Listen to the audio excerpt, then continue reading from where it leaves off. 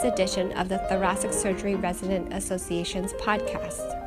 The opinions expressed in this podcast are provided for teaching purposes only and should not be applied directly to patient care.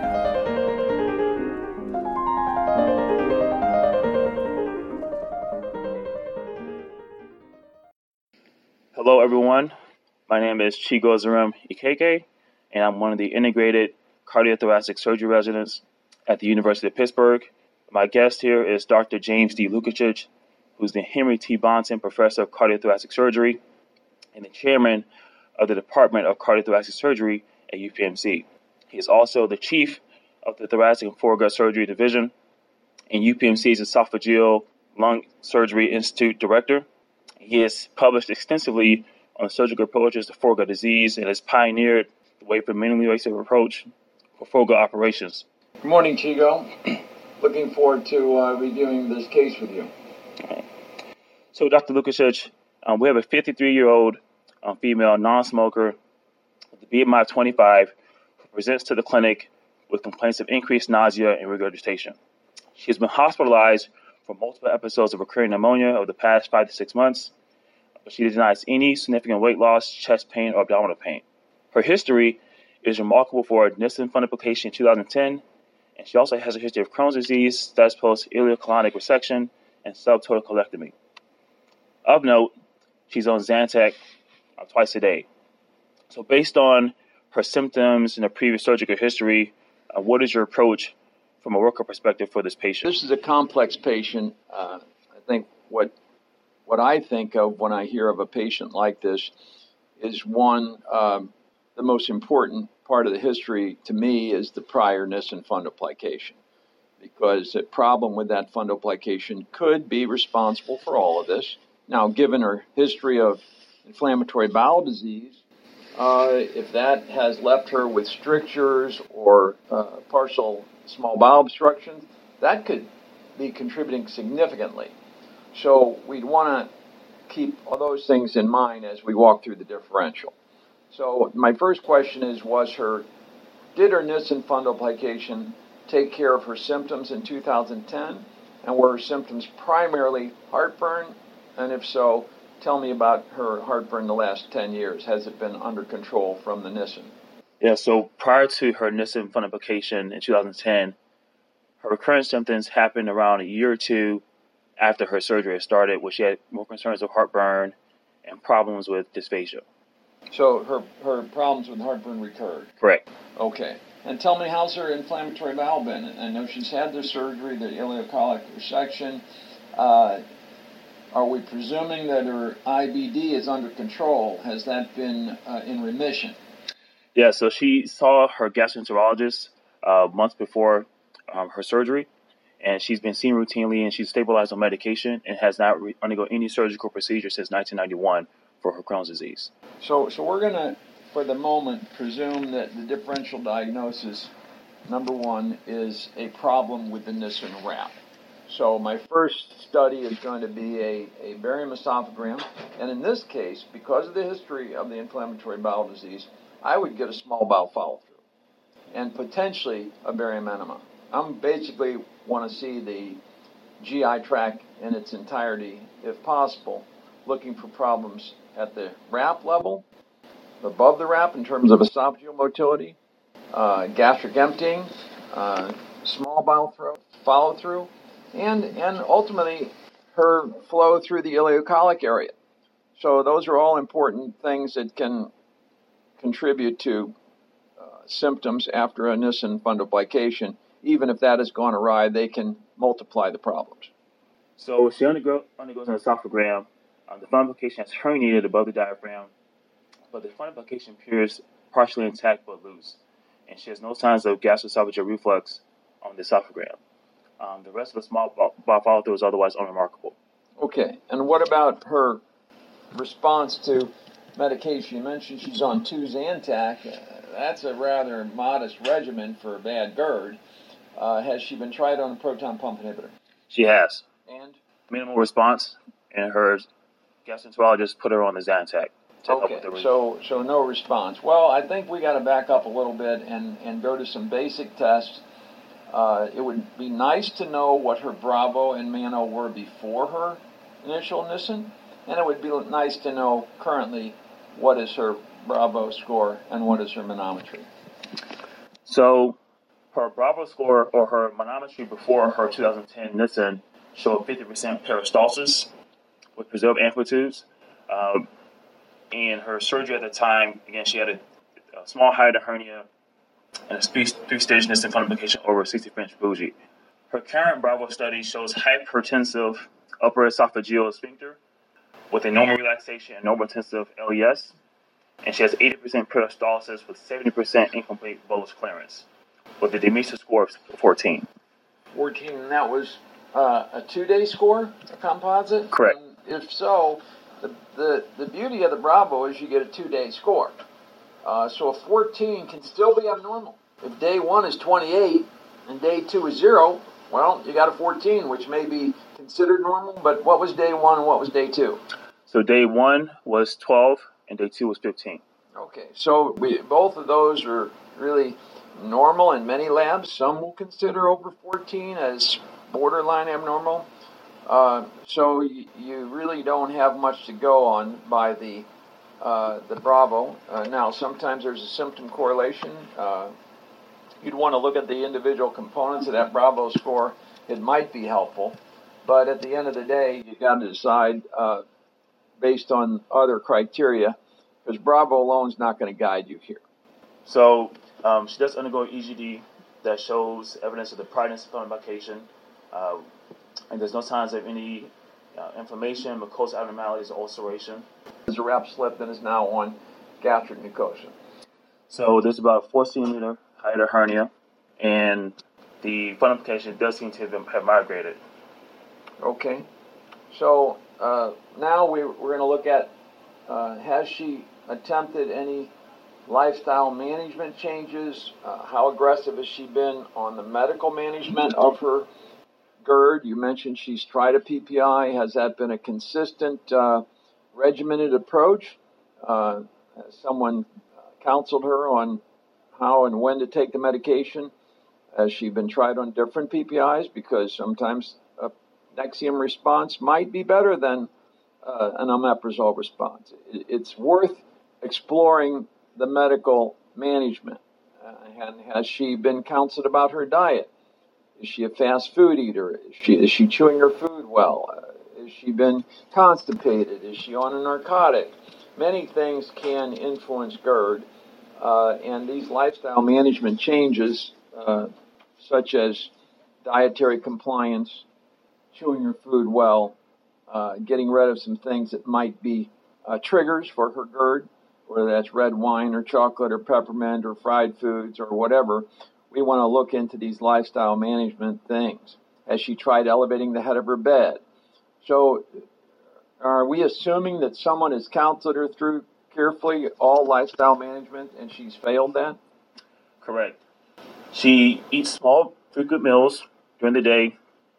She does lay flat at night, but she does report inconsistencies with taking her medications over the past 10 years. Well, if she's been inconsistent with her meds, the first thing to try is put her on a PPI. If she hasn't tried omeprazole, that's a reasonable start. I'd put her on omeprazole once daily in the morning, about a half an hour before she eats something, and I'd be regimented about that, taking it daily.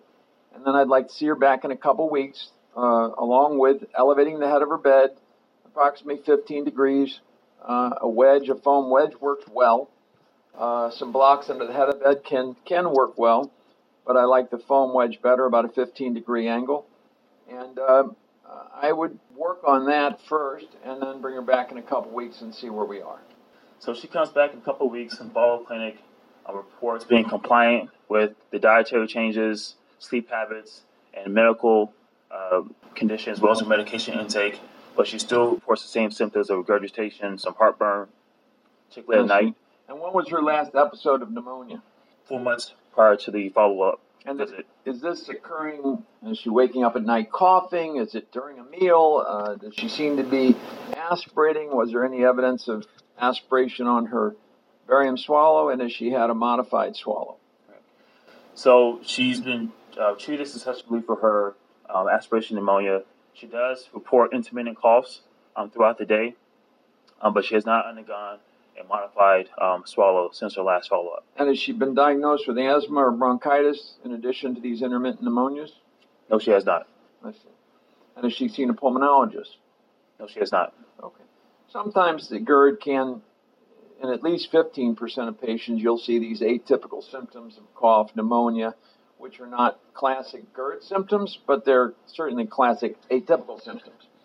So I think we can consider having her see a pulmonologist, and has that been done? So shortly after her first follow-up visit, she did see a pulmonologist. Before she received PFTs that were unremarkable. And did he think that to see the thoracic surgery team regarding her symptoms, because he believed this is due to her GERD symptoms. So I think at this point we have to consider just how severe these symptoms are, and do we think the pneumonias were clearly pneumonias related to her RAP? That may be some presumptive evidence, but the RAP clearly is herniated. It's a significant problem for her. If her symptom score is high, in other words, I ask these patients on a scale of 1 to 10, how bad is this bothering you? Are you losing weight? Are you able to eat a normal diet? Are you being awakened at night with these problems? So if the score of symptoms are high and they have the symptoms correlate with the recurrence of her hiatal hernia, then I'm going to recommend consideration for reoperation, redo Nissen. So since that, based on her objective studies and her symptoms, and you're making a decision to go ahead and pursue surgery, what are your thoughts going into the surgery since she's had a redo case? What is your approach? A redo is not a minor issue. Yeah. So you need to get all your ducks in a row. You need to make sure that indeed her symptoms are severe. If she's going to tell you, oh no, once in a while when I overeat, I get a little heartburn, well, that's not severe enough. That means you got to slow down your eating and avoid the triggers. So could you walk me through the surgical operation for a patient like this? Sure. I would still start with a scope. I like to scope the patient myself the day of surgery. I'm looking for things like Barrett's and how big is the hiatal hernia? Could we potentially have a cancer? I mean, these are issues that are present in a small number of GERD patients. But assuming there's no cancer, I see the hiatal hernia. I'm going to be careful of how much air I insufflate during the endoscopy, which can give you some problems during the laparoscopic phase. So this is not a time to bring the medical student in, and the intern, and then the resident. Everybody's insufflating air. You can really fill the bowel up, and the stomach can become quite bloated. So you have to do a careful endoscopy, get down into the stomach, and then empty the stomach as best you can. And then I'd start off laparoscopically. After placing ports in the usual fashion, we typically use 5 ports placed across the upper abdomen, and then we begin the operation. Could you walk me through the surgery? Well, the goals of surgery are basically to, 1, restore normal anatomy. 2, to avoid injuring the existing anatomy. So if we're assuming that the vagus nerves are intact going in because we don't have dumping, we don't have delayed gastric emptying, we need to do everything in our power to preserve the vagus nerves. Our goal, again, is to restore normal anatomy.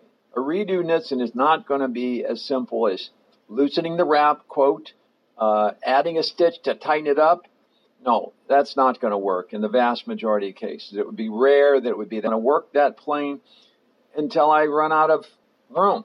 I'm either going to run into a bad scar area, or I'm going to be concerned about getting into the wrap or the esophagus, and then I might then switch gears and go to the left cruise. Come around the line of the short gastrics, make sure the shorties have been taken down, expose that left cruise carefully. And again, I'm trying to preserve the cruise. You beat up the cruise, you'll have trouble with getting them back together, and the need for mesh may come into play. If you're careful with the cruise, preserving them, preserving the lining of the cruise, careful with avoiding enterotomies, you are going to be able to slowly work your way through this wrap. Now, the steps, again, paramount are restore normal anatomy. 2, avoid injury to the existing anatomy. 3, moving from areas of known into the unknown, like the right cruise moving towards the wrap, like the left cruce, moving towards the left side of the wrap. I avoid anterior and digging right into the wrap itself for a while. Now, next I may start on the limb of the wrap and slowly sweep everything down underneath the wrap as it comes towards the suture line of the actual Nissen, which might be herniated quite a bit ways into the hiatus. So it's going to be a process. A redo Nissen can take hours of careful dissection. If the liver is stuck on top, you've got to get the liver off. You've got to find the caudate lobe. You've got to get it away from the right cruce. You've got to work along that left curl border, being careful to avoid injury to the spleen. It might be stuck up there significantly. So once you do that and work off the limbs of the wrap, then I begin to approach the sutures of the Nissen, and I like to take the sutures out one at a time. Some people have advocated sliding a stapler in to separate the Nissen. I'm not a fan of that. I think that's going to a degree, distort my anatomy, might injure vagus nerves. Oh, sure, if it's a simple 1 or 2 stitches holding you and you're actually lifting the wrap up, you might try a stapler, but I have not found that to be helpful at all. I like to dissect out the sutures one at a time. Each stitch I remove from the cruce and from the wrap is another step towards restoring normal anatomy. I do not think you can do an effective redo without completely restoring normal anatomy, preserving vagal nerves, and preserving the cruce. Assuming the surgery goes well, I'm going to assume then that we have now restored normal anatomy. We see the vagus nerve. Now the question is, however, what are we going to do? Are we going to give the patient another 360 Nissen? Well, maybe. That's where the history is important. If we go back in time and the patient said, yeah, that first Nissen was great. On the other hand, they say, it took care of my heartburn, but I had horrible gas. I was bloated every day. I had very excessive flatulence. You may want to consider a looser wrap, potentially a partial wrap. I think those are all decided upon actually before you get into surgery with a dialogue with the patient. The tighter the wrap, probably the less GERD you're going to have. However, the tighter the wrap, more side effects like dysphagia, like excessive flatulence, like inability to burp, inability to vomit. Those are all part of anti-reflux surgery. But the severity of those side effects can almost negate the benefits of stopping the heartburn. So we have to have that plan in mind before we go into the surgery. So assuming we were going to redo the Nissen because the patient had a good result the first time, I would typically do it over a 52 to 56 bougie, depending on the size of the patient. I might be influenced somewhat by motor function, etc. If there's some motor dysfunction, I might go with a little bit bigger bougie, a little looser wrap, potentially a near Nissen, we call it, or a toupee, or a door. All those can be effective operations in the setting of esophageal motor disorders. So assuming we're doing the floppy Nissen and we think that the motor function was adequate, the patient didn't have much dysphagia, then I would probably redo the floppy Nissen over somewhere around a 54 French bougie. Typically I do a 2-stitch Nissen, then I repair the cruce, I start posteriorly, and then I like to make that judgment call of how tight do you make it. Well, not too tight, not too loose. So it is a judgment call. If you like to do it with a bougie in place, that can give you some assessment of how tight you want it. I personally actually take the bougie out before I repair the cruce. And so now it's a judgment call of sliding your instrument in that cruce and trying to determine is it about where you want to be. I like it to be closed, but not compressing the esophagus. So I'm typically going to, start with a posterior repair. I rarely need mesh because I've gone through great lengths to preserve the cruce. If the cruce are damaged, I might need mesh. If I need mesh, I might reach for a biomesh if it's minimal injury. Would I use a Gore-Tex ever? Rarely. But you got to do what you have to do to get those cruce together. I will say that a pneumothorax on the left side, sometimes intentionally, sometimes it occurs unintentionally, but either way, it gives you a floppy diaphragm. And if you don't have an injury to the pleura on the left, and you don't have a floppy diaphragm, you might want to consider putting in a pigtail catheter as part of your goal to give you a floppy left hemidiaphragm, which will allow you to pull that diaphragm over tension-free and make the repair without the use of mesh. Using that approach, we use mesh in less than 1% of our cases, but it's common to need that little floppy partial tension pneumo that we induce intentionally at times to give us that mobility of the left hemidiaphragm. So, post-operatively, what are your considerations as far as management? Well, immediately post-op, we're going to leave the OR with an NG tube in that we place under direct vision. I like the stomach to be empty in the recovery room. After that, you can take out the NG. Now, if it required a callus, we didn't talk about esophageal shortening, but that's part of the Nissen, is observing for adequate tension-free intra-abdominal esophagus. If you don't have it, you have to work in the mediastinum to attempt to get it. If you can't get tension-free intra-abdominal esophagus, then you're going to need a callus. A callus gastroplasty is typically done using the wedge gastroplasty approach, which we've written on, and there are videos to guide one through that. Typically, you're going to want to get help from a senior partner if at all possible, or send it to a group that does a lot of these. This is not, a redo Nissen is not for the new graduate that doesn't have a track record of redo Nissens. So if you do need a redo Nissen, I would recommend having a senior help for this. And if you need a callus gastroplasty, you should be prepared to do so. So once you've got the wrap done, you've got the NG tube in, then we are going to take the patient recovery room and typically keep them a day or two. NG tube comes out early, maybe even the first evening. Barium swallow the next day. Are we looking for leaks? Sure, but we're also looking to create a roadmap of what is the new anatomy. The popularity of the Nissen has waxed and waned because there are significant numbers of recurrences. So I would encourage all foregut surgeons to get that barium swallow as your first order of business to reestablish your new anatomy. Then when that patient comes in a year or two with problems, you have a baseline to compare to. If you don't have that baseline, you don't really know what you created the day of surgery. It's great to pat yourself on the back and say, I don't need a barium swallow. I think that would be okay if we had a track record of Nissens that were stable, low recurrence rates, popularity is high, et cetera, but we're struggling currently to convince GI docs and patients that this operation can be done effectively and consistently. So I like the barium swallow in every single patient as a new baseline for which to compare to, and of course it does rule out leaks and rule out early recurrences. Vomiting, retching in the recovery room, big problem. We got to avoid that if at all possible. Great. So the patient does well post-operatively. How do you counsel her going forward? Well, I'm going to likely taper off, if not stop completely, all PPIs and anti-GERD medications, because in the majority of our Nissen patients, certainly in the beginning, over 90% should be able to come off their PPIs.